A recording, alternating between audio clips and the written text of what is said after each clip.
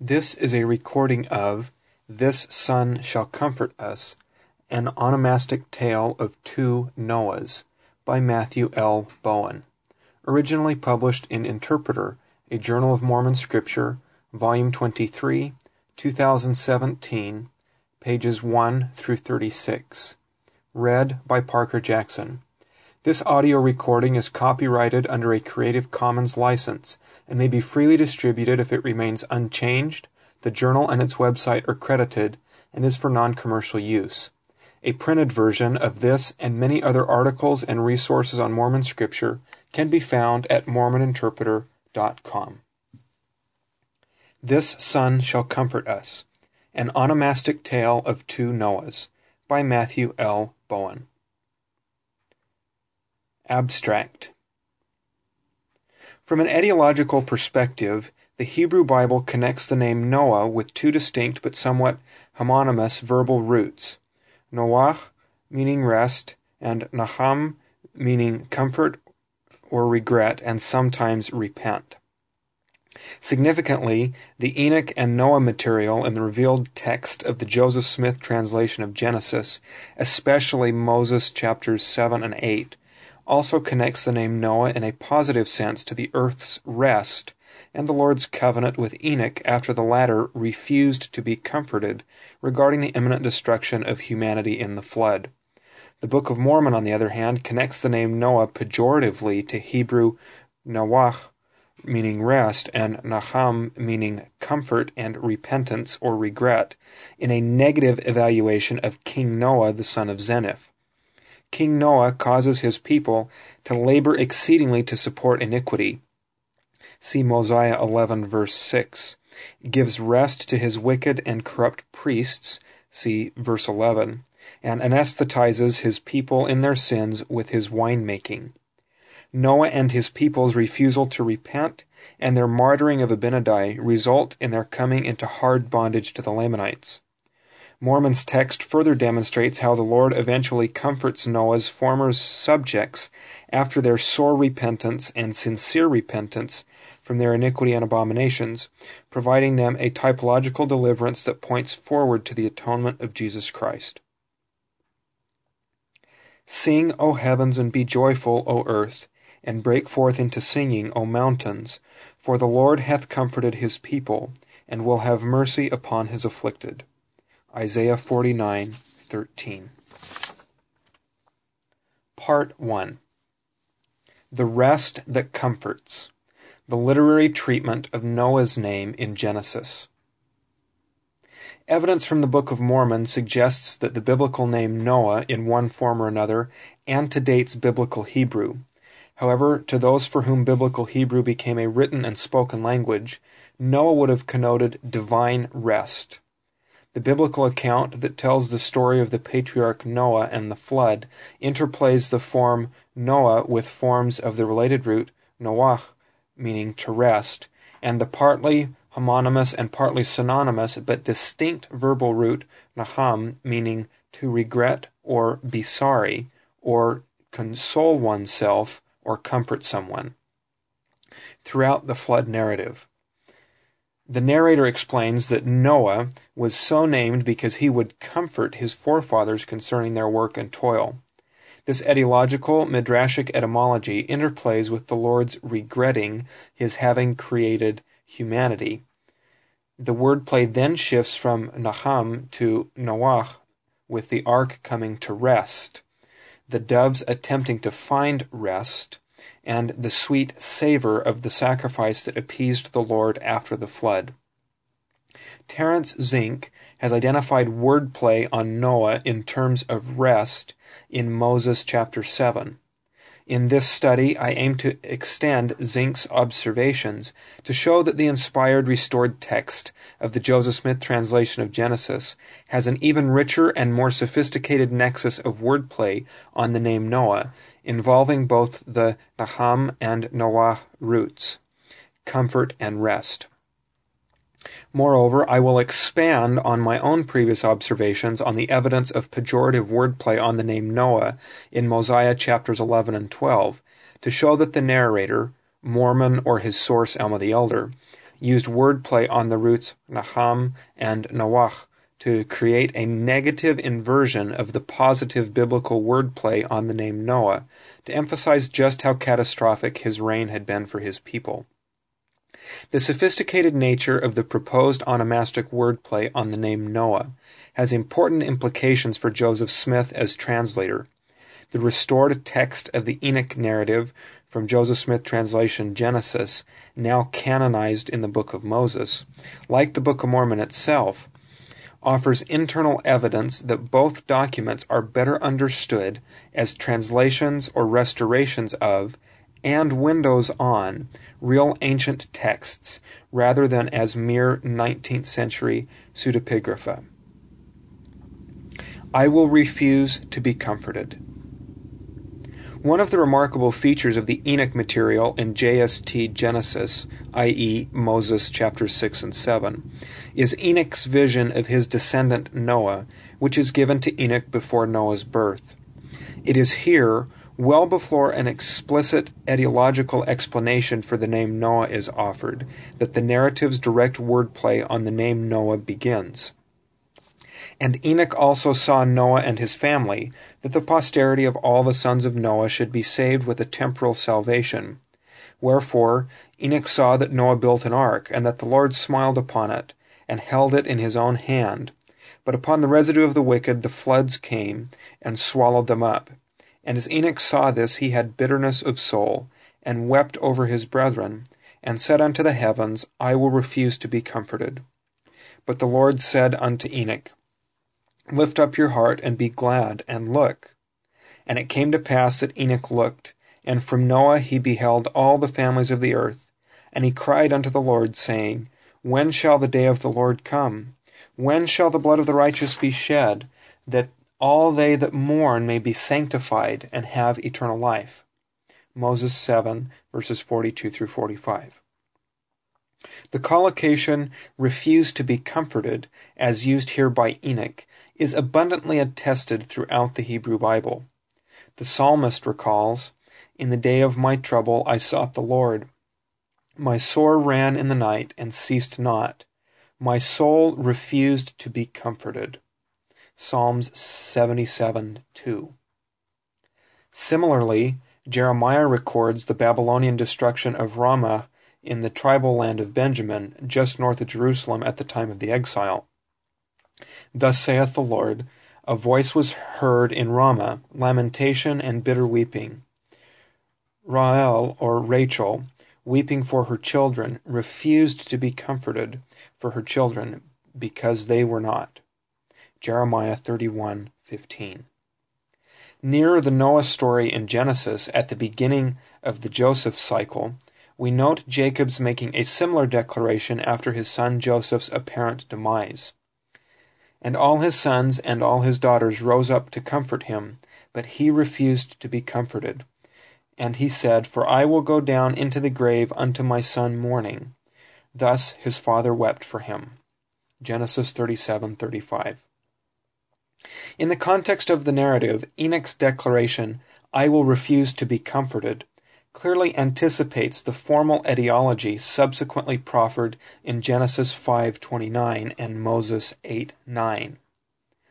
And he called his name Noah, saying, This son shall comfort us concerning our work and toil of our hands, because of the ground which the Lord hath cursed.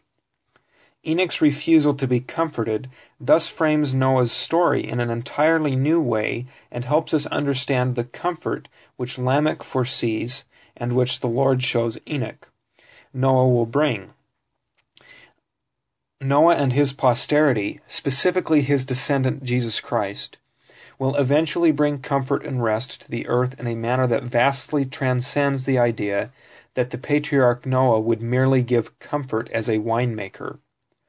Noah's seed would include the Messiah, who would atone so that all they that mourn may be sanctified, i.e., comforted. When shall I rest? In response to Enoch's question, when shall the blood of the righteous, i.e., the Messiah, be shed, that all they that mourn may be sanctified and have eternal life, the Lord responded, It shall be in the meridian of time, in the days of wickedness and vengeance. See Moses 7, verses 45 and 46. Enoch was then shown those days. And behold, Enoch saw the day of the coming of the Son of Man, even in the flesh, and his soul rejoiced, saying, The righteous is lifted up, and the Lamb is slain from the foundation of the world. And through faith I am in the bosom of the Father, and behold, Zion is with me. Moses 7:47. Enoch's previous bitterness of soul is here replaced by his soul's rejoicing. Enoch's soul rejoiced not at the Son of Man's atoning suffering, of course, but at what his death meant for Enoch and his people.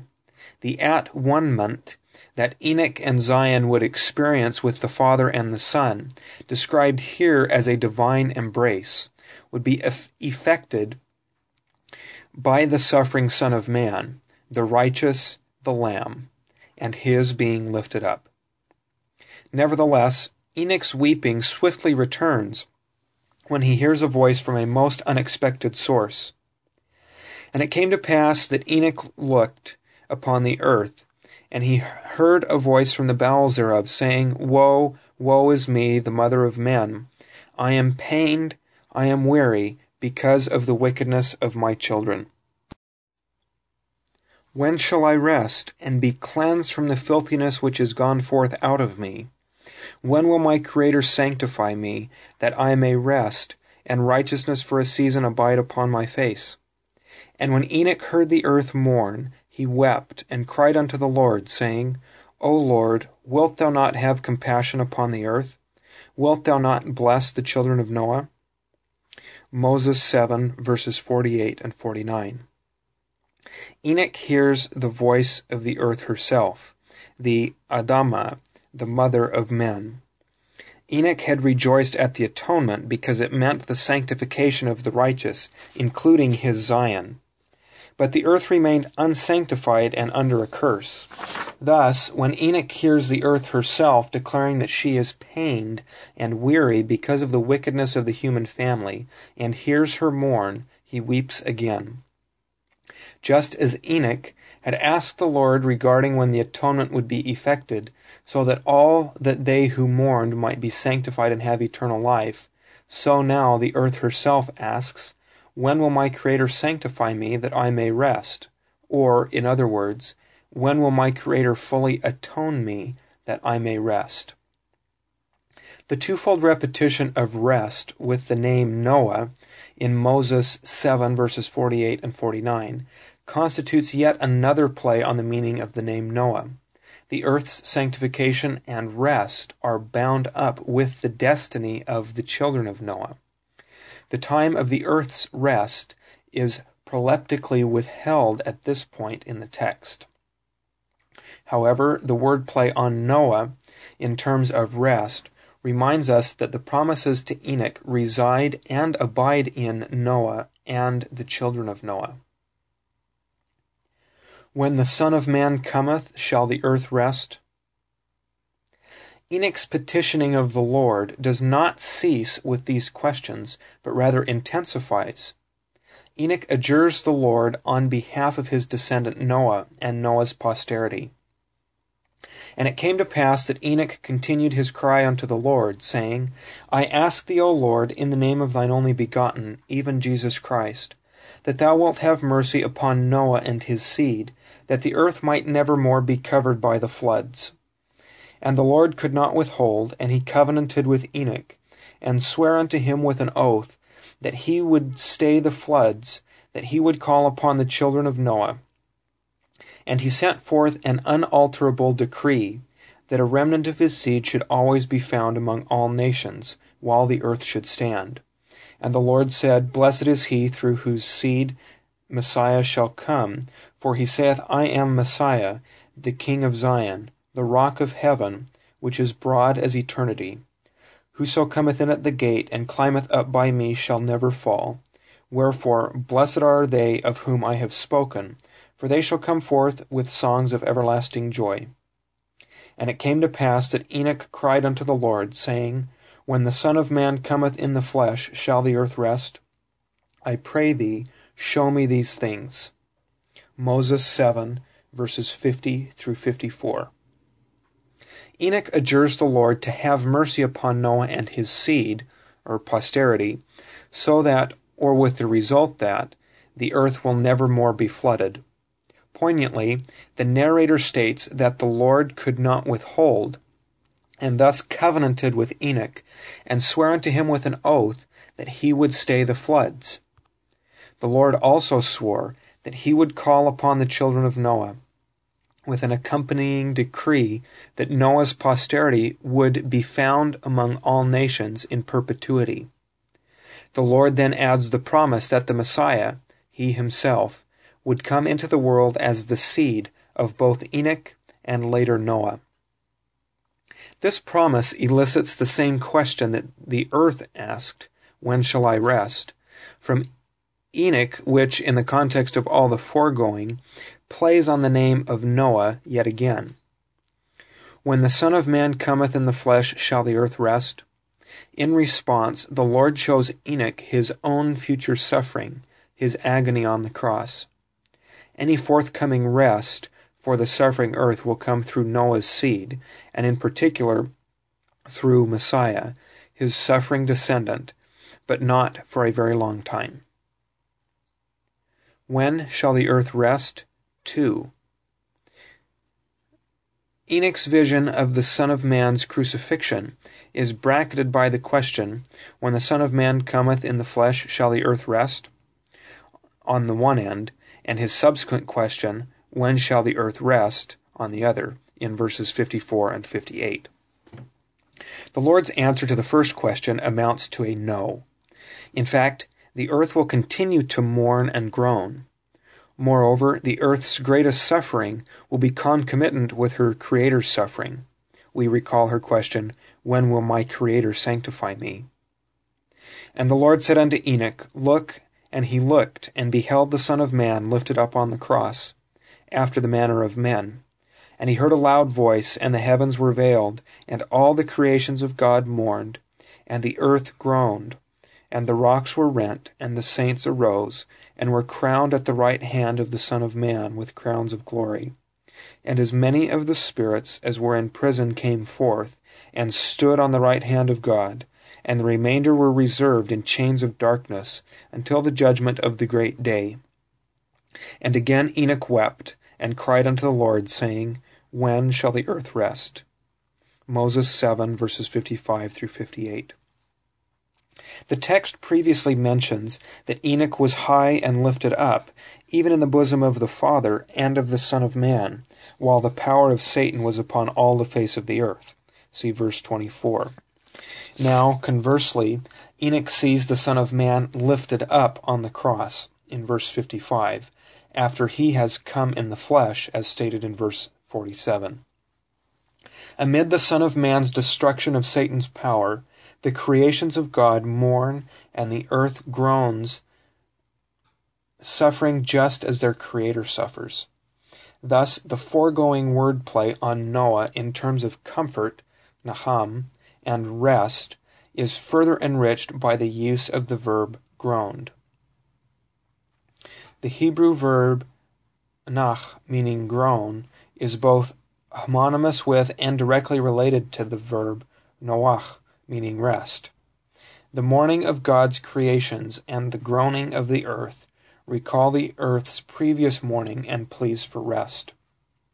Enoch weeps for the misery of the earth and the suffering of those spirits reserved in chains of darkness, misery and suffering that elicit the question, When shall the earth rest? In Moses 7:58. The earth's groaning adds plaintive urgency to Enoch's repetition of his earlier entreaty, and both stress the name Noah as a symbol of the Lord's ultimate resolution of ills, which the narrative and the reader anticipate. And the day shall come when the earth shall rest.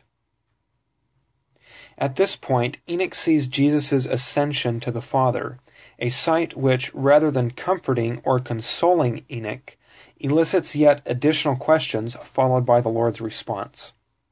And Enoch beheld the Son of Man ascend up unto the Father, And he called unto the Lord, saying, Wilt thou not come again upon the earth? For as much as thou art God, and I know thee, and thou hast sworn unto me, and commanded me that I should ask in the name of thine only begotten, thou hast made me, and given unto me a right to thy throne, and not of myself, but through thine own grace. Wherefore I ask thee if thou wilt not come again on the earth. And the Lord said unto Enoch, As I live, even so will I come in the last days, in the days of wickedness and vengeance, to fulfill the oath which I have made unto you concerning the children of Noah. And the days shall come that the earth shall rest, but before that day the heavens shall be darkened, and a veil of darkness shall cover the earth, and the heavens shall shake, and also the earth, and great tribulations shall be among the children of men, but my people will I preserve. Moses 7, verses 59 through 61. The Lord takes an additional oath, as I live, that he will come in the last days, the days of wickedness and vengeance, days mirroring the wickedness and vengeance of Enoch's and Noah's own times, thus confirming the oath that the Lord had previously sworn to Enoch concerning the children of Noah. The Lord finally states that after his coming, the day shall come that the earth shall rest. The close juxtaposition of the name Noah with the word rest reiterates the foregoing and ongoing wordplay on Noah in terms of Noach, and emphasizes the fulfillment of the Lord's covenant with Enoch regarding Noah and his posterity. The Lord's second coming would fulfill his oath to Enoch, and that oath pertained directly to Noah and his righteous posterity. The earth's rest will ultimately fulfill that oath and covenant. 1,000 years the earth shall rest. The Lord finally answers Enoch's repeated question, When shall the earth rest? And the earth's question, When shall I rest? The answer comes at the end of a compact description of the winding up scenes of human history on earth, sometimes called the eschaton by theologians. When Enoch's Zion returns from above and is at one with Zion from beneath. And righteousness will I send down out of heaven, and truth will I send forth out of the earth, to bear testimony of mine only begotten, his resurrection from the dead, yea, and also the resurrection of all men.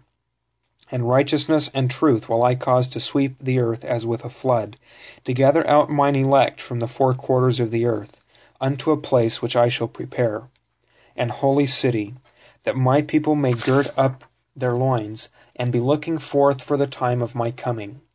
For there shall be my tabernacle, and it shall be called Zion, a new Jerusalem. And the Lord said unto Enoch, Then shalt thou and all thy city meet them there, and we will receive them into our bosom, and they shall see us, and we will fall upon their necks, and they shall fall upon our necks, and we will kiss each other. And there shall be mine abode, and it shall be Zion, which shall come forth out of all the creations which I have made. And for the space of 1,000 years the earth shall rest. Moses 7:62. The at-one-ment of the righteousness sent down out of heaven, and the truth sent forth out of the earth, heralds the forthcoming of the great at-one-ment of heaven and earth, of heavenly Zion and earthly Zion. All of this, the Lord declares, will inaugurate the earth's rest, for which Enoch has been petitioning. And for the space of 1,000 years the earth shall rest. The verbal phrase, shall rest, comes at the very end of the final sentence of a very long sequence, creating another climactic play on the name Noah. Isaiah had reference to this eventuality when he prophesied, The whole earth is at rest and is quiet. They break forth into singing. See Isaiah 14:7 and 2 Nephi 24:7.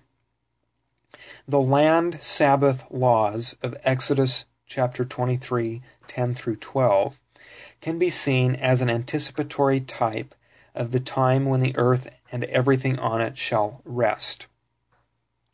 And 6 years thou shalt sow thy land, and shalt gather in the fruits thereof, But the 7th year thou shalt let it rest, and lie still, that the poor of thy people may eat, and what they leave the beasts of the field shall eat. In like manner thou shalt deal with thy vineyard, and with thy olive yard. 6 days thou shalt do thy work, and on the 7th day thou shalt rest, that thine ox and thine ass may rest, and the son of thy handmaid and the stranger may be refreshed. Exodus 23:10-12. The Lord will eventually fulfill everything that he covenanted and swore to Enoch regarding Noah and his posterity. The final fulfillment of this covenant will be with the binding of Satan and the whole earth being at rest. This Son shall comfort us concerning our work and toil of our hands. In the book of Moses, the wordplay on Noah in the expanded JST Genesis Enoch narrative meshes seamlessly with the wordplay on Noah in the extant biblical narrative. In Moses 8:8, the birth of Noah is finally reported. And he called his name Noah, saying, This son shall comfort us concerning our work and toil of our hands, because of the ground which the Lord hath cursed. Moses 8:5. As Isaac Kikawada points out, this wordplay makes Noah the bringer of comfort, Naham, from labor, derived from Asa, and toil, derived from Atsab.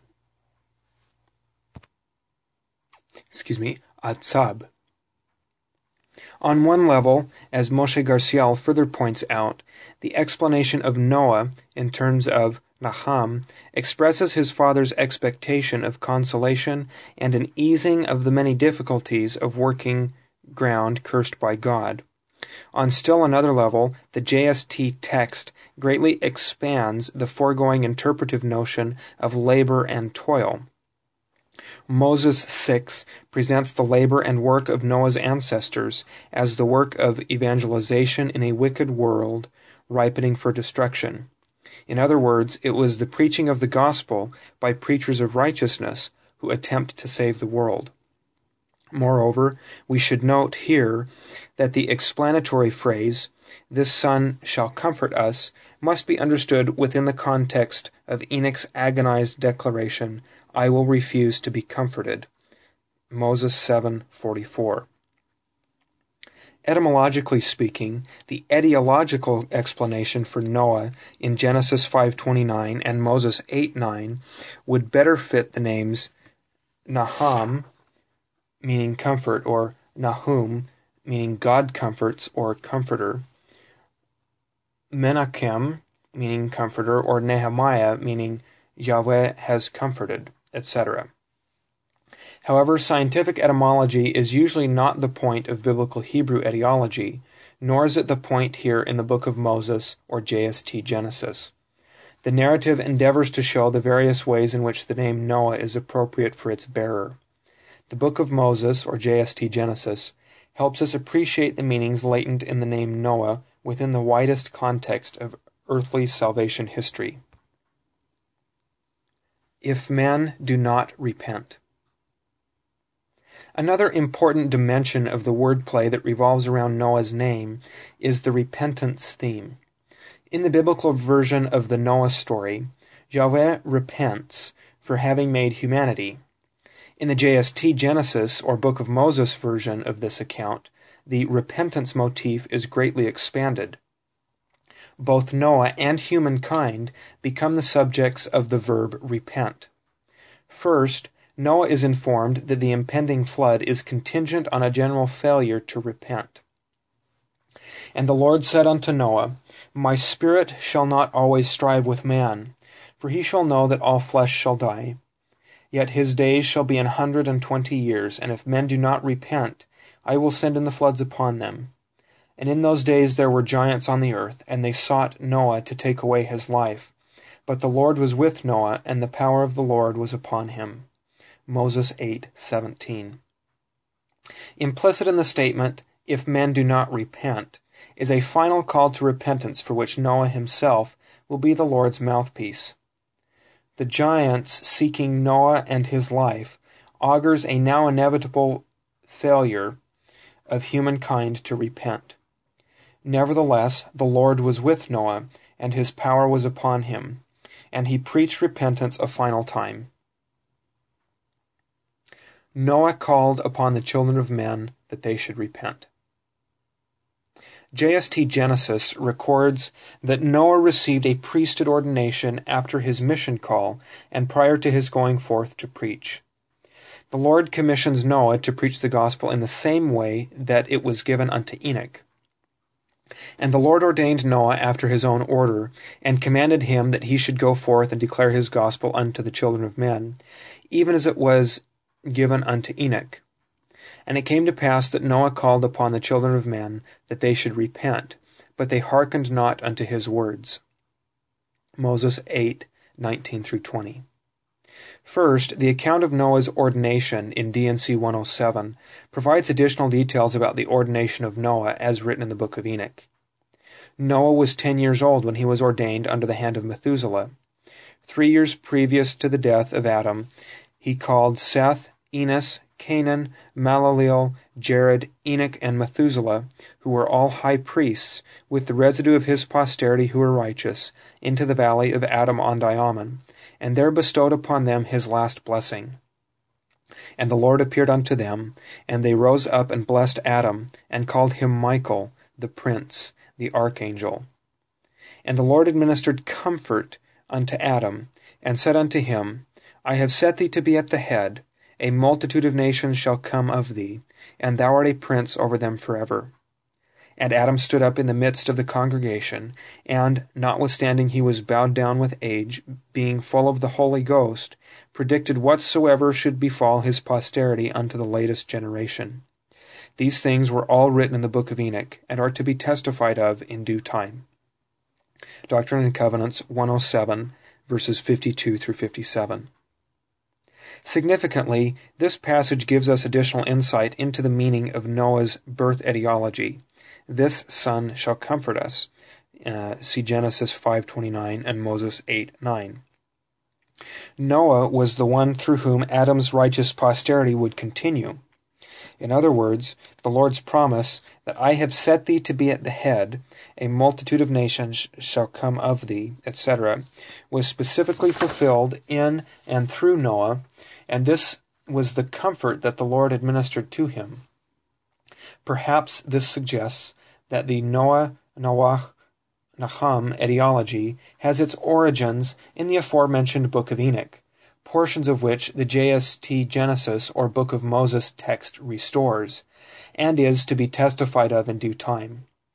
The JST Genesis / Book of Moses text also makes clear in Moses 8:20 that the people rejected Noah's preaching outright, but they hearkened not unto his words.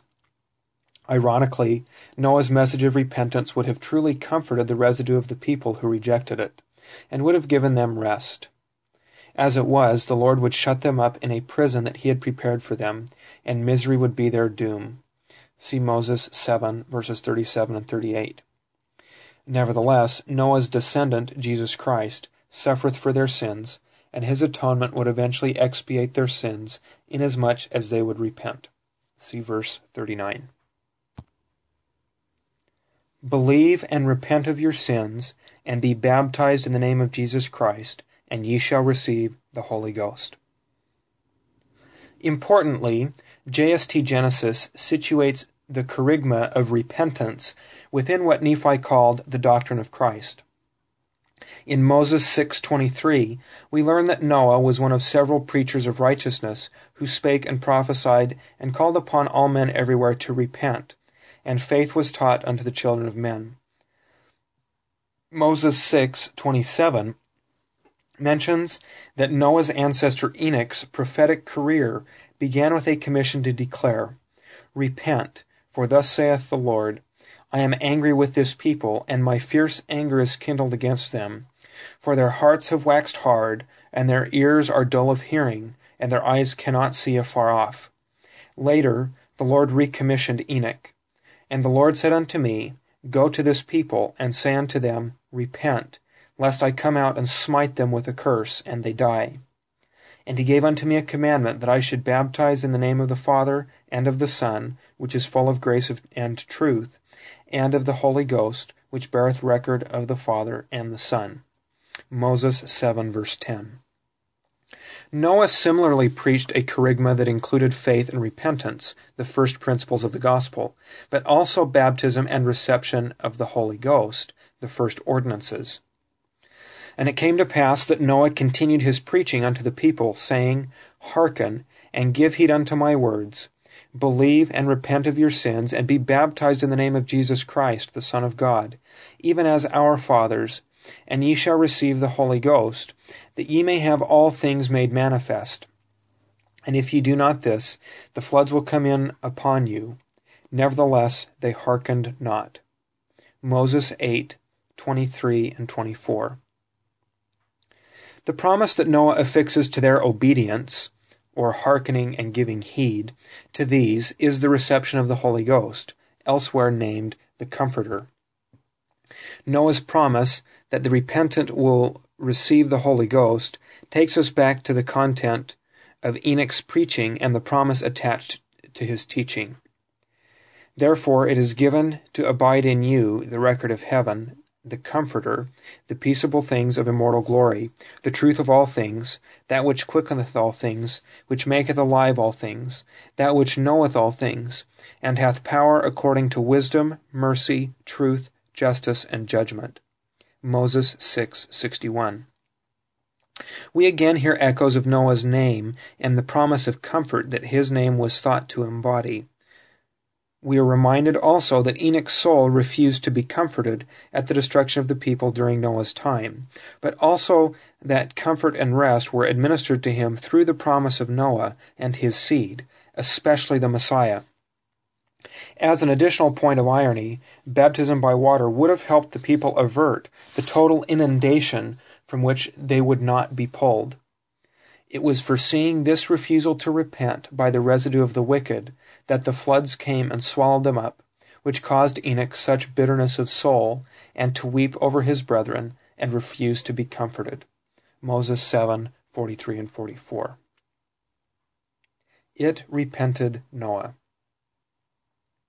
As noted above, one of the interesting emendations or restorations that the JST Genesis version of the Noah story offers is a shift from the Lord as the focus of the verb naham, meaning repent or regret, to Noah himself. And it repented the Lord that he had made man on the earth, and it grieved him at his heart.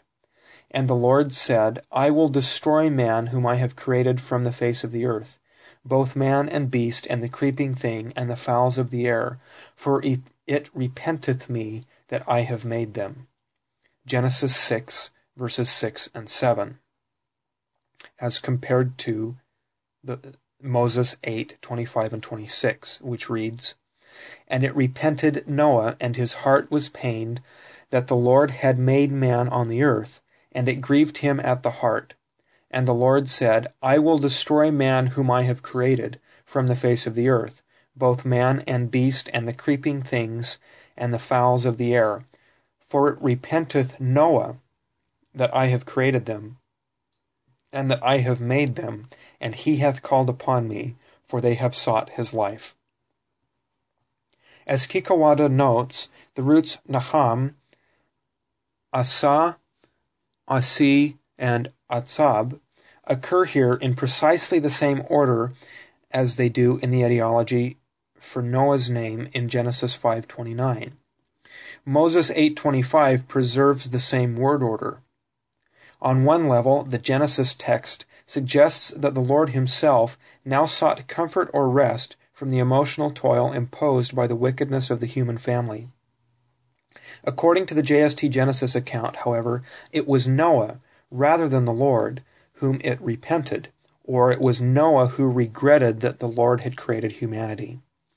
Thus, on another level, Noah joins his forefathers, including Enoch, Methuselah, and his father Lamech, in seeking comfort and rest.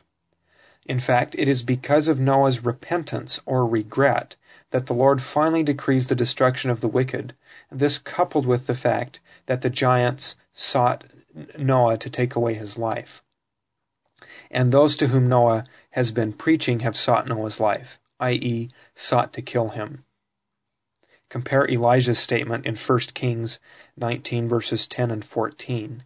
I only am left, and they seek my life to take it away. Part 2. King Rest, King of Labor. The narrative that deals with King Noah and his priests intends that we see a picture of monarchic excess that stands in gross violation of the law of the king in Deuteronomy 17, verses 14 through 20.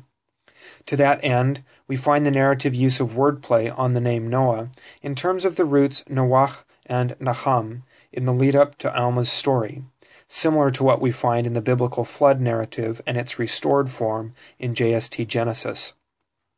However, the Book of Mormon narrative caricatures King Noah and his priests as the moral obverse of the biblical Noah.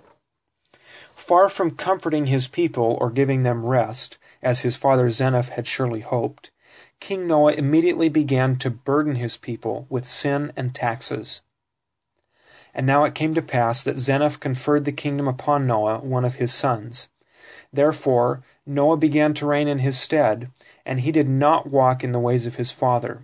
For behold, he did not keep the commandments of God, but he did walk after the desires of his own heart. And he had many wives and concubines, and he did cause his people to commit sin, and do that which was abominable in the sight of the Lord. Yea, and they did commit whoredoms, and all manner of wickedness. And he laid a tax of 1/5 part of all they possessed, a 5th part of their gold, and of their silver, and a 5th part of their ziph, and of their copper, and of their brass, and their iron, and a 5th part of their fatlings, and also a 5th part of all their grain. And all this did he take to support himself, and his wives, and his concubines, and also his priests, and their wives, and their concubines. Thus he had changed the affairs of the kingdom.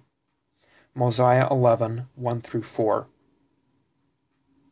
The Deuteronomic law of the king, or law of the kingship, specifically warned against kings multiplying wives and multiplying gold.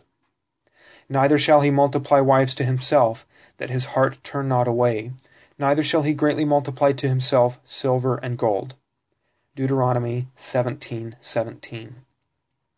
King Noah had many wives and concubines, which practice, in Abinadi's words, caused King Noah's people to commit sin. Mosiah 12:29. The narrator, Mormon, further suggests that Noah and his priests were guilty of idolatry, a capital offense in Deuteronomy. See Deuteronomy 13. Yea, and thus they were supported in their laziness, and in their idolatry, and in their whoredoms by the taxes which King Noah had put upon his people. Thus did the people labor exceedingly to support iniquity. Mosiah 11:6. Whereas in the Hebrew Bible, Noah was the bringer of comfort, Naham, from labor, derived from Asah, and toil, derived from Atzab, King Noah in the Book of Mormon is the bringer of toil, the bondage of sin, and eventually physical bondage.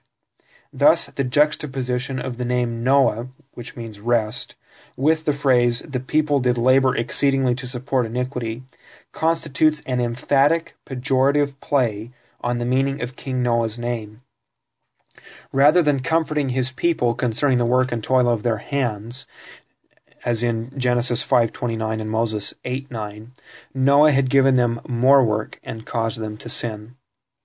Mormon wishes his audience to see a distinct contrast between Noah's kingship and the earlier kingship of King Benjamin, who summed up his reign thus: And even I myself have labored with mine own hands that I might serve you, and that ye should not be laden with taxes, and that there should nothing come upon you which was grievous to be borne. And of all these things which I have spoken, ye yourselves are witnesses this day. Mosiah 2:14. Mormon continues with a description of King Rest's massive, Solomon-like building projects, including a great and spacious building-like palace or temple. And it came to pass that King Noah, or King Rest, built many elegant and spacious buildings, and he ornamented them with fine work of wood, and of all manner of precious things, of gold, and of silver, and of iron, and of brass, and of ziph, and of copper.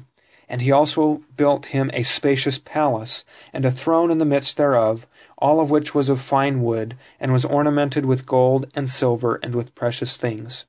And he also caused that his workmen should work all manner of fine work within the walls of the temple, of fine wood, and of copper, and of brass. Mosiah 11, 8-10. This palace temple was evidently dedicated to himself. He built him a spacious palace. The statement that Noah caused that his workmen should work all manner of fine work dramatically re-emphasizes what kind of rest that King Noah was providing his subjects. He was the bringer of toil, like Amulon will be later in the narrative, see below. However, he offered his priests an entirely different kind of rest. A breastwork for rest. In stark contrast to the image of workmen working all manner of work, Mormon's narrative juxtaposes the image of King Noah's enthroned priests, not priests who are content to sit and pontificate on religious matters in the royal court, but priests whose bodies are given rest by a breastwork constructed for that purpose. And the seats which were set apart for the high priests, which were above all the other seats, he did ornament with pure gold, and he caused a breastwork to be built before them, that they might rest their bodies and their arms upon, while they should speak lying and vain words to his people. Mosiah 11:11.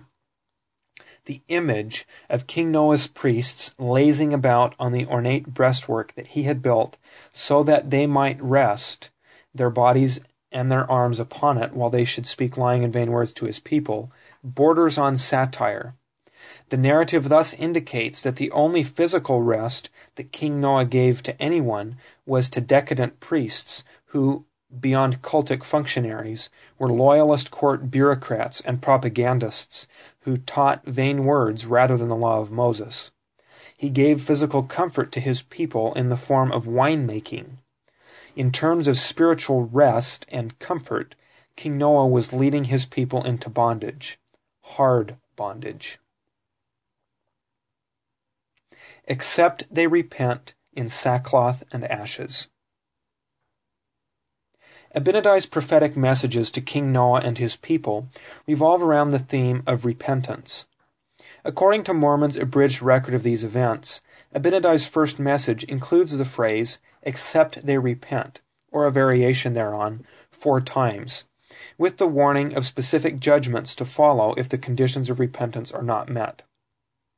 And it came to pass that there was a man among them whose name was Abinadi, and he went forth among them and began to prophesy, saying, Behold, thus saith the Lord, and thus hath he commanded me, saying, Go forth, and say unto this people, Thus saith the Lord, Woe be unto this people, for I have seen their abominations and their wickedness, and their whoredoms, and except they repent, I will visit them in mine anger. And except they repent and turn to the Lord their God, behold, I will deliver them into the hands of their enemies, yea, and they shall be brought into bondage, and they shall be afflicted by the hand of their enemies. And it shall come to pass that they shall know that I am the Lord their God, and am a jealous God, visiting the iniquities of my people. And it shall come to pass that except this people repent and turn unto the Lord their God, they shall be brought into bondage, and none shall deliver them, except it be the Lord the Almighty God. Yea, and it shall come to pass, that when they shall cry unto me, I will be slow to hear their cries, yea, and I will suffer them that they be smitten by their enemies. And except they repent in sackcloth and ashes, and cry mightily to the Lord their God, I will not hear their prayers, neither will I deliver them out of their afflictions. And thus saith the Lord, and thus hath he commanded me. Mosiah 11:20-25. Abinadi's use of the collocation, repent in sackcloth and ashes, used only here in Mosiah 11:25, and in Matthew 11:12 and Luke 10:13, which reflect a common source, seems to be related to the phrase, "And I repent in dust and ashes," in Job 42:6. The term for repent there is nichamti. This suggests that the same term stands behind or represents repent, at least in some instances in this passage, since the collocation is one of mourning and self-abasement. In other words, one does not turn into dust and ashes. If so, the motif of repentance, or lack thereof, in this account, revolves around the name Noah as a play on Noah or Nicham, just as the story itself revolves around the word repent. It should be the King James Version collocation, repent and turn yourselves, literally, turn and cause yourselves to turn, which occurs twice as a polyptoton on shuv in Ezekiel 14:16 and 18 verse 30. While this expression or something similar perhaps stands behind repent and turn to or unto the Lord here in Mosiah 11, the phrase except they repent in sackcloth and ashes suggests that nicham is the underlying verb in at least one case and perhaps all. In Jonah 3:9, nicham and shuv also occur together. Who can tell if God will turn and repent and turn away from his fierce anger that we perish not? Or as JST Jonah 3:9 amends it, who can tell if we will repent and turn unto God, but he will turn away from us his fierce anger that we perish not? Just as Moses 8 makes Noah rather than God the focal point of the verb repent in Moses 8:25 and 26, JST Jonah 3:9 changes the subject of the verb nicham and one instance of the verb shuv from God to the Ninevites. Indeed, the juxtaposition of nicham, meaning to repent or be sorry, and shuv, meaning turn, is not uncommon in Scripture. See Exodus 32:12 and 14, Jeremiah 4:28, Jeremiah 18:8, Jeremiah 26:3, Jeremiah 31:19, and Jonah 3:9 through 10. A good example of the use of both verbs to describe personal repentance can be found in Jeremiah 31:19. Surely after that I was turned, I repented, and after that I was instructed, I smote upon my thigh. I was ashamed, yea, even confounded, because I did bear the reproach of my youth. Similarly, Jeremiah elsewhere laments the lack of personal nicham in Judah during his days.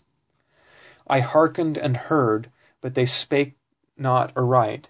No man repented him of his wickedness, saying, What have I done? Every one turned to his course, as the horse rusheth into the battle. Jeremiah 8:6. All of the above suggest that the narrative's emphasis on repentance in Abinadi's prophesying as a play on the name or meaning of the name Noah in terms of Naham is a strong possibility. We will see further evidence for this idea as this motif resurfaces later in the narrative cycle. And King Noah hardened his heart, and did not repent of his evil doings. Mormon wishes us to see that King Noah was a complete failure, both in terms of his personal righteousness or worthiness, but also in terms of repentance. Now when King Noah had heard of the words which Abinadi had spoken unto the people, he was also wroth, and he said, Who is Abinadi, that I and my people should be judged of him? Or who is the Lord, that shall bring upon my people such great affliction? I command you to bring Abinadi hither, that I may slay him. For he has said these things, that he might stir up my people to anger one with another, and to raise contentions among my people. Therefore I will slay him. Now the eyes of the people were blinded. Therefore they hardened their hearts against the words of Abinadi, and they sought from that time forward to take him. And King Noah hardened his heart against the word of the Lord, and he did not repent of his evil doings. Mosiah 11:26-29. Here, Mormon emphasizes the similarity between King Noah and the Pharaoh of Israel's Exodus, with whom the idolatrous, wealth and wife-multiplying King Solomon is also compared. Like the Pharaoh of the Exodus, King Noah asks the dismissive and disrespectful question, "Who is the Lord?" And just as the text of Exodus states that the Pharaoh hardened his heart, see, for example, Exodus 8:15, 19 and 32, as well as 1 Samuel 6:6. So Pharaoh's hardness of heart brought extreme negative consequences upon himself and his people during the Lord's deliverance of Israel from bondage. King Noah's hardness of heart would bring extreme negative consequences upon himself and his people, including bringing them into bondage from which only the Lord could deliver them. The costs of refusing to repent would be steep. They have repented not. Hardness of heart and a lack of repentance in King Noah, of course, exacerbates the hardness of heart and a lack of repentance in his people. See, for example, Mosiah's later allusions to Noah. Behold, how much iniquity doth one wicked king cause to be committed, yea, and what great destruction, in Mosiah 29:17. He has his friends in iniquity, in Mosiah 29:21. Consequently, the Lord sends Abinadi again to the people of King Noah. And it came to pass that after the space of 2 years, that Abinadi came among them in disguise, that they knew him not, and began to prophesy among them, saying, Thus has the Lord commanded me, saying, Abinadi, go and prophesy unto this my people, for they have hardened their hearts against my words. They have repented not of their evil doings. Therefore I will visit them in my anger, yea, in my fierce anger will I visit them in their iniquities and abominations. Mosiah 12:1. Divine judgment would, of necessity, come upon King Noah's people in direct consequence of their unabated hardness of heart and continuous failure to repent. They felt no regret for their evil doings, and thus did not turn from them. Except they repent, too. Abinadi's second prophetic tour of duty among King Noah's people once more includes the language, except they repent, with the promise of divine judgment attached. And it shall come to pass that except they repent, I will utterly destroy them from off the face of the earth. Yet they shall leave a record behind them, and I will preserve them for other nations which shall possess the land. Yea, even this will I do, that I may discover the abominations of this people to other nations. And many things did Abinadi prophesy against this people. Mosiah 12:8. In this instance, however, the temporal scope of Abinadi's prophecy goes well beyond the lifespans of King Noah and his people, his immediate audience. Mormon, who is keen to show the fulfillment of earlier prophecy when such fulfillment occurred, recognized the clear fulfillment of Abinadi's prophecy during his own time. Mormon begins his description of the fulfillment of this prophecy in Mormon 2, verse 8. Notwithstanding the great destruction which hung over my people, they did not repent of their evil doings. Therefore there was blood and carnage spread throughout all the face of the land.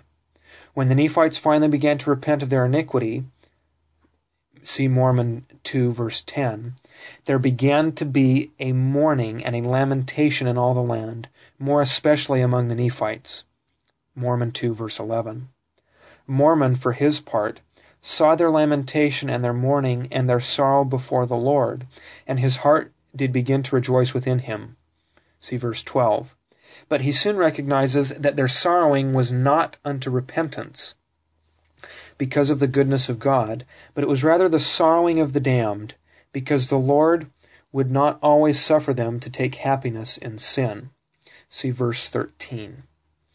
Moreover, they did not come unto Jesus with broken hearts and contrite spirits, but they did curse God and wish to die. Verse 14. Thus, Mormon states, my sorrow did return unto me again, and I saw that the day of grace was past with them, both temporally and spiritually. Mormon 2, verse 15. Indeed, he laments, my heart has been filled with sorrow because of their wickedness all my days. Nevertheless, I know that I shall be lifted up at the last day. Verse 19. King Noah's priests, whose lifestyle Abinadi's preaching directly criticized and thus threatened, lead the effort to discredit and destroy Abinadi. They record and repeat Abinadi's denunciations of the people and of King Noah in particular. They recognize the sum and substance of Abinadi's prophecies as evident in this preserved statement to King Noah. And he saith, all this shall come upon thee, except thou repent, and this because of thine iniquities. Mosiah 12:12. Conceivably, the phrase, except thou repent, is specifically recalled during Abinadi's arraignment because the priests recognized an onomastic reference to the name Noah in terms of the verb naham. Noah's priests, of course, assert their own and the king's innocence. See Mosiah 12, verses 13 through 15. Notably, it is at this point that King Noah's priests raise the issue of the identity of the messenger of peace in Isaiah 52, 7 through 10. It's the implied question, what is a prophet, and their belief that the Lord had comforted Zion. See Isaiah 52, 9. The Lord hath comforted his people. When one of King Noah's priests, possibly Alma the Elder, quotes Isaiah 52 verses 7 through 10 and interrogates Abinadi as part of a dramatic exchange in King Noah's courtyard, he would have inevitably used the Noah-associated verb naham from Isaiah 52:9. Break forth into joy, sing together, ye waste places of Jerusalem, for the Lord hath comforted his people, he hath redeemed Jerusalem. Quoted in my Mosiah 12:23. The irony seems not to have been lost on Abinadi, who recognized that Noah and his priests were bringing Noah's people into bondage. Neither Noah nor his priests understood their role in achieving Isaiah's prophetic promise, the Lord hath comforted his people, from Isaiah 52:9, an idea integral to the midrashic meaning of Noah's name. This same shall comfort us concerning our work and toil of our hands, in Genesis 5:29, and to Zenoph's hopes for his son and his people. See Mosiah 10:22. Near the end of his long exchange with Noah's priests, having identified Jesus Christ himself narrowly, and the prophets and saints more broadly, as the messengers of salvation of whom Isaiah testified, Abinadi prophesied that the time shall come that the salvation of the Lord shall be declared to every nation, kindred, tongue, and people. Mosiah 15:28. He then quotes the original scripture, break forth into joy, sing together, ye waste places of Jerusalem, for the Lord hath comforted his people, he hath redeemed Jerusalem. Mosiah 15, verse 30. Abinadi's return to these words at this moment in the exchange between Noah's priests and himself is poignant. Abinadi knows that Noah, who has already brought his people into spiritual bondage, is bringing them into temporal bondage as well. He has not comforted them. But Abinadi's testimony that Alma remembered and preserved, was that the Lord had comforted and would comfort and redeem Israel, both temporally and spiritually. All this helps us to appreciate the staggering degree to which King Noah, or King Rest, failed to live up to the obligations latent in the meaning of his name. He had not only refused Abinadi's call to personal repentance, but also had caused his people to harden their hearts and to not repent. The comfort wherewith King Noah would comfort his people was the apparent comfort, rest, and ease of sin that would eventuate in bondage. Comfort, two Noahs and their winemaking. In the short term, however, Noah was able to comfort or anesthetize his people in their sins with, quote, wine in abundance. Mosiah 11:25. The narrator sardonically mentions King Noah's winemaking activities, which recall the single major recorded blemish in Noah the patriarch's life, the winemaking and drunkenness that leads to problems within his family. See Genesis 9, verses 20 through 27. The name Noah is connected with winemaking in Genesis 9, and again here in Mosiah 11. As noted previously, the name Noah is etiologized in terms of the semantically rich verb nacham. And he called his name Noah, saying, This same shall comfort us concerning our work and toil of our hands, because of the ground which the Lord hath cursed. Genesis 5:29. Biblical exegetes frequently connect this etiological explanation with the latter narrative statement regarding Noah's post-diluvian occupation. And Noah began to be an husbandman, and he planted a vineyard, and he drank of the wine and was drunken. Genesis 9:20 and 21. As also mentioned previously, the interpretation of the name Noah in terms of Naham expresses Noah's father's expectation of consolation and an easing of the many difficulties of working ground cursed by God, and the later phrase, Noah was a man of the ground, or farmer, eventually finds a convenient solution. He plants a vineyard and becomes drunk on the results. To help the reader fully appreciate the deficiencies of the rest and comfort that King Noah administered, the narrator mentions his winemaking activities, which at once recall the patriarch Noah's winemaking activities. And it came to pass that he, King Noah, planted vineyards round about in the land, and he built wine presses, and made wine in abundance, and therefore he became a wine-bibber, and also his people. Mosiah 11:15. The wine-making and wine-bibbing served as a kind of spiritual anesthesia for King Noah and his people, who grew increasingly proud, self-sufficient, and overconfident. This, in addition to delighting in the shedding of blood. See Mosiah 11, verses 16 through 19. All these sins would be required at their hands. Later in the narrative cycle, Mormon revisits Noah's winemaking theme in an ironic way, following the latter's death and during the reign of his son Limhi. The Lord enables Limhi and his people to convert their winemaking bane into a boon for their temporal salvation. And King Limhi caused that his people should gather their flocks together, and he sent the tribute of wine to the Lamanites, and he also sent more wine as a present unto them, and they did drink freely of the wine which King Limhi did send unto them. Mosiah 22:10. Here we detect an additional wordplay on the name Noah in terms of rest. The word present in this context suggests the Hebrew noun minha, meaning gift or present, which takes on the sense of tribute. The noun minha derives from the verbal root nawach, meaning rest, i.e., as in something that appeases or propitiates wrath. See also Genesis 33:10. The wordplay here perhaps underscores the point that Noah could only give his priests rest and his people comfort in the most negative senses, and the Lord was able to turn one of Noah's distinct negatives into a positive for his people once they began to repent. The iniquity that caused me sore repentance. Alma's deep regret.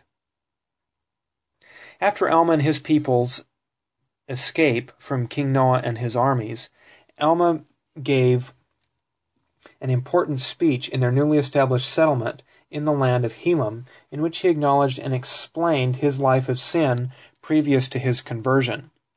Wordplay on the name Noah in terms of repentance, i.e., regret, is evident. But remember the iniquity of King Noah and his priests. And I myself was caught in a snare, and did many things which were abominable in the sight of the Lord, which caused me sore repentance, or sore regret, or sorrow, See the Hebrew naham or noham, meaning sorrow or repentance, as well as nihumin, meaning repentings. Nevertheless, after much tribulation, or distress, the Lord did hear my cries, and did answer my prayers, and has made me an instrument in his hands in bringing so many of you to a knowledge of his truth. Mosiah 23, verses 9 and 10. Alma and Noah's other lazy priests, resting their bodies on the ornate breastwork in the court of King Noah's palace temple, subsequently becomes sore repentance, i.e., the deepest regret for Alma. The only other attestation of the phrase sore repentance occurs in Alma 27:23, which states that Ammon's Lamanite converts feared to take up arms against their brethren lest they should commit sin, and this their great fear came because of their sore repentance which they had on account of their many murders and their awful wickedness. These converts felt the deep regret for their sins that Alma had experienced a full generation earlier. Alma's autobiographical statement in Mosiah 23, verses 9 and 10, regarding the personal sins and abominations which caused him sore repentance, apparently serves as the source for Mormon's earlier biographical statement regarding Alma. And now it came to pass that Alma, who had fled from the servants of King Noah, repented of his sins and iniquities, and went about privately among the people, and began to teach the words of Abinadi. Mosiah 18, verse 1. Alma himself would later face having to deal with members of his church who would not repent of their iniquities. See Mosiah 26:11. His divine commission was to baptize unto repentance. See Mosiah 26:22. And it was his responsibility to forgive the one who repenteth in the sincerity of his heart. In Mosiah 26:29. It was Alma, significantly, who received the revelation. Yea, and as often as my people repent will I forgive them their trespasses against me. Mosiah 26, verse 30. And it was Alma who was tasked with discerning true repentance among the Lord's people, and numbering the repentant or blotting out the unrepentant on that basis. See Mosiah 26, verses 31 through 36. Alma's role as declarer of, baptizer unto, and ecclesiastical judge regarding repentance is particularly poignant against the backdrop of King Noah and his people's failure to repent, and Alma's history in King Noah's court. To comfort those who stand in need of comfort.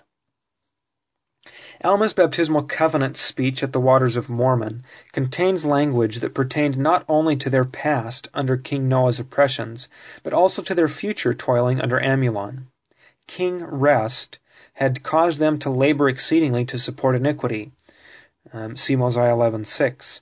And Amulon would impose burdens upon them in Mosiah 24, verses 14, 15, and 21, in fulfillment of Abinadi's prophecy. Yea, and I will cause that they shall have burdens lashed upon their backs, and they shall be driven before like a dumb ass. Mosiah 12:5. Alma declared, Ye are willing to bear one another's burdens, that they may be light. Yea, and are willing to mourn with those that mourn. Yea, and comfort those that stand in need of comfort. And to stand as witnesses of God at all times, and in all things, and in all places that ye may be in, even until death, that ye may be redeemed of God, and be numbered with those of the first resurrection, that ye may have eternal life. Alma and his people's baptismal covenant echoes the messianic declaration of Isaiah 61, verses 1 through 4, in particular the concern to comfort all that mourn in Isaiah 61, verse 2. Alma and his people were, in effect, covenanting to do something that King Noah and his priests had failed to do, and to do something that they themselves had failed to do as his subjects, to administer true comfort. However, in order for Alma's people to stand as witnesses of God at all times and in all things and in all places, the people would themselves have to experience burdens regarding which only the Lord himself could comfort them, and from which only the Lord himself could redeem them. The Lord's easing their burdens would enable them to fulfill the covenant to stand as witnesses for the Lord hereafter. See Mosiah 24:14. Lift up your heads and be of good comfort. Alma and his people had repented of their sinful living under King Noah. Notwithstanding this repentance, they remained subject to Abinadi's prophecies concerning King Noah and his people, though not without mitigation. The reality of Abinadi's prophecies regarding Noah's people being brought into bondage sets in on Alma's people in Mosiah 24, when the Lamanites occupy the land of Helam, and Noah's ex-priest Amulon began to exercise authority over Alma and his brethren, and began to persecute him, and cause that his children should persecute their children. See Mosiah 24:8. This, Mormon informs us, happened in part because Amulon knew Alma, that he had been one of the king's priests, and that it was he that believed the words of Abinadi and was driven out before the king, and therefore he was wroth with him, for he was subject to King Laman. Yet he exercised authority over them, and put tasks upon them, and put taskmasters over them. Mosiah 24, verses 9 and 10. By using the terms tasks and taskmasters, the narrator compares Amulon to the Pharaoh of the Exodus. Moreover, the narrator seems to create a midrashic meaning for the name Amulon in terms of Amal, or Amel, meaning to toil, trouble, or travail, i.e. man of toil or man of trouble. Amulon thus created a situation in which the Lord could and would act on behalf of Alma's repentant community to comfort them, because they were now keeping the covenant. Isaiah's prophetic declaration that the Lord hath comforted his people in Isaiah 52:9, quoted by one of Noah's priests, perhaps Alma himself, to Abinadi in Mosiah 12:23, which was accomplished only in the worst sense under King Noah before his erstwhile subjects were brought into bondage, is finally fulfilled in the lives of Alma's repentant people. And it came to pass that the voice of the Lord came to them in their afflictions, saying, Lift up your heads, and be of good comfort, for I know of the covenant which ye have made unto me, and I will covenant with my people, and deliver them out of bondage. And I will also ease the burdens which are put upon your shoulders, that even you cannot feel them upon your backs, even while you are in bondage. And this will I do, that ye may stand as witnesses for me hereafter. And that ye may know of a surety, that I, the Lord God, do visit my people in their afflictions. And now it came to pass that the burdens which were laid upon Alma and his brethren were made light. Yea, the Lord did strengthen them, that they could bear up their burdens with ease. And they did submit cheerfully and with patience to all the will of the Lord. And it came to pass that so great was their faith and their patience, that the voice of the Lord came unto them again, saying, Be of good comfort, for on the morrow I will deliver you out of bondage. Mosiah 24, verses 13 through 16.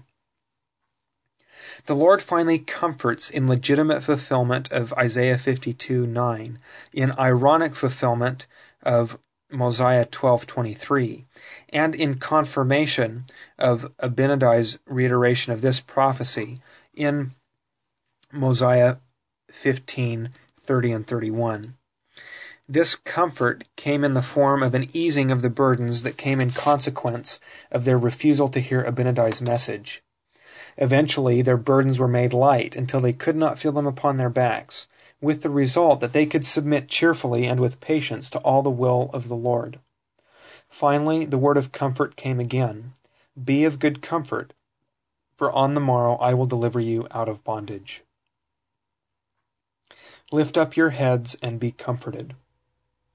Mormon's inclusion of a speech given by Limhi at the temple in the city of Lehi Nephi uses a subtle play on the name Noah, a pun that is fully apparent not only in view of what has transpired in terms of the timeline of events, but also in what will happen in terms of the ordering and progression of the text. And it came to pass that when they had gathered themselves together, that he spake unto them in this wise, saying, O ye my people, lift up your heads and be comforted, for behold, the time is at hand, or is not far distant, when we shall no longer be in subjection to our enemies, notwithstanding our many strugglings, which have been in vain. Yet I trust there remaineth an effectual struggle to be made. Mosiah 7, verse 18. King Limhi attempted to administer to his people the divine comfort that his father Noah was responsible to administer, but had failed to administer. Moreover, it is especially important to recall Limhi's statement, "Lift up your heads and be comforted," in terms of the exchange between King Noah's priests and Abinadi over the meaning of Isaiah 52, 7-10, including the phrase, "The Lord hath comforted," or Niham, his people, quoted in Mosiah 12, 21-24.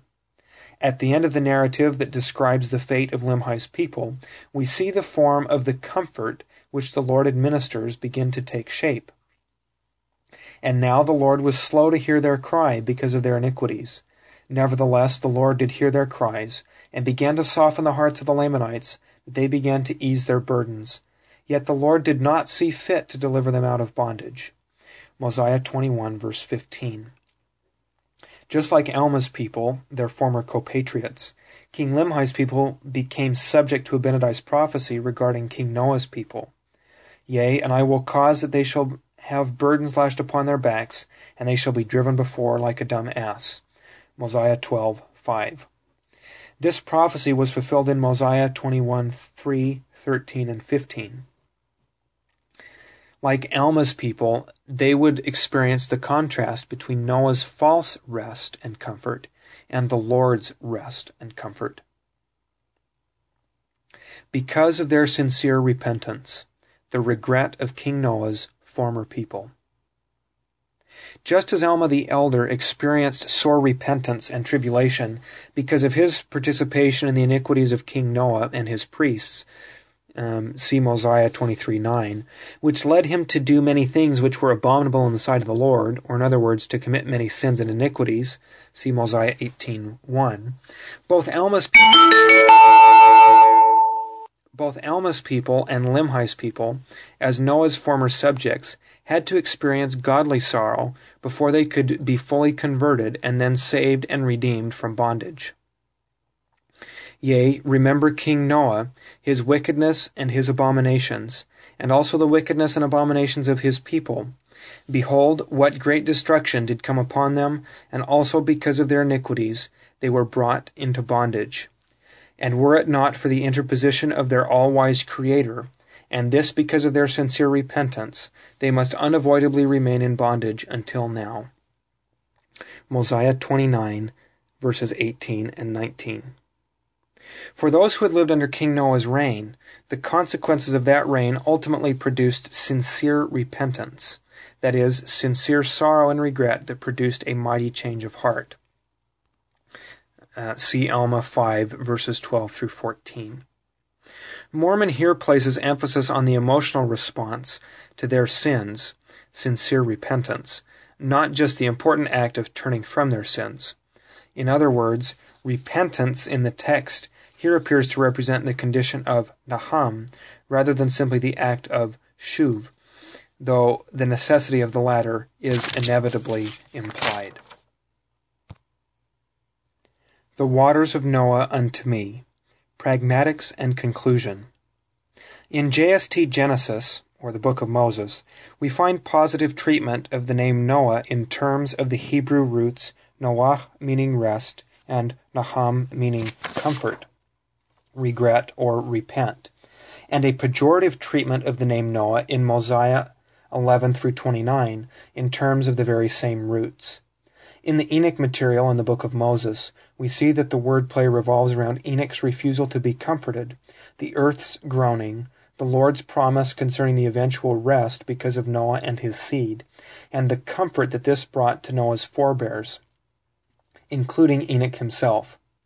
In the Noah cycle in the Book of Mormon, the name Noah stands as a sign of the false comfort and rest and the hard bondage that sin brings. The Lord does eventually comfort King Noah's former subjects, Alma and Limhi and their peoples, but only after their sore repentance. See Mosiah 23:9 and 29:19. The failure to repent in sackcloth and ashes, in Mosiah 11:25, inexorably leads to the hard bondage of sin. See, for example, Exodus 1:14, Deuteronomy 26:6, and Isaiah 14:3. The Lord's promise regarding the earth's eventual rest that would come because of and through Noah's posterity, specifically Jesus Christ, but also us, should still comfort all of us. It is worth noting the Lord's placing Adam in the paradisiacal sacred space or temple of the Garden of Eden is described in terms of giving him rest. And the Lord God took the man and put him, or literally rested him or gave him rest, into or in the Garden of Eden to dress it and to keep it. Genesis 2:15 and Moses 3:15. Our destiny and the earth's destiny is to be given rest again. And it shall come to pass in the day that the Lord shall give thee rest from thy sorrow, and from thy fear, and from the hard bondage wherein thou wast made to serve. Isaiah 14:3. The whole earth is at rest and is quiet. They break forth into singing. Isaiah 14, verse 7.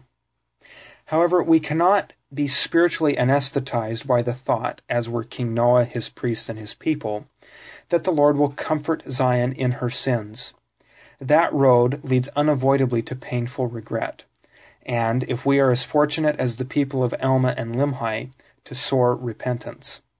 Rather than inviting us to lift up our heads in wickedness, the Lord Jesus Christ exhorts us to lift up our heads and to be of good comfort. In Mosiah 24:3, For the Lord shall comfort Zion. He will comfort all her waste places, and he will make her wilderness like Eden, and her desert like the garden of the Lord. Joy and gladness shall be found therein, thanksgiving and the voice of melody. Isaiah 51:3 and 2 Nephi 8:3. Last, the Nephites who had experienced the cataclysmic disasters concomitant with the death of Christ, for example the flood,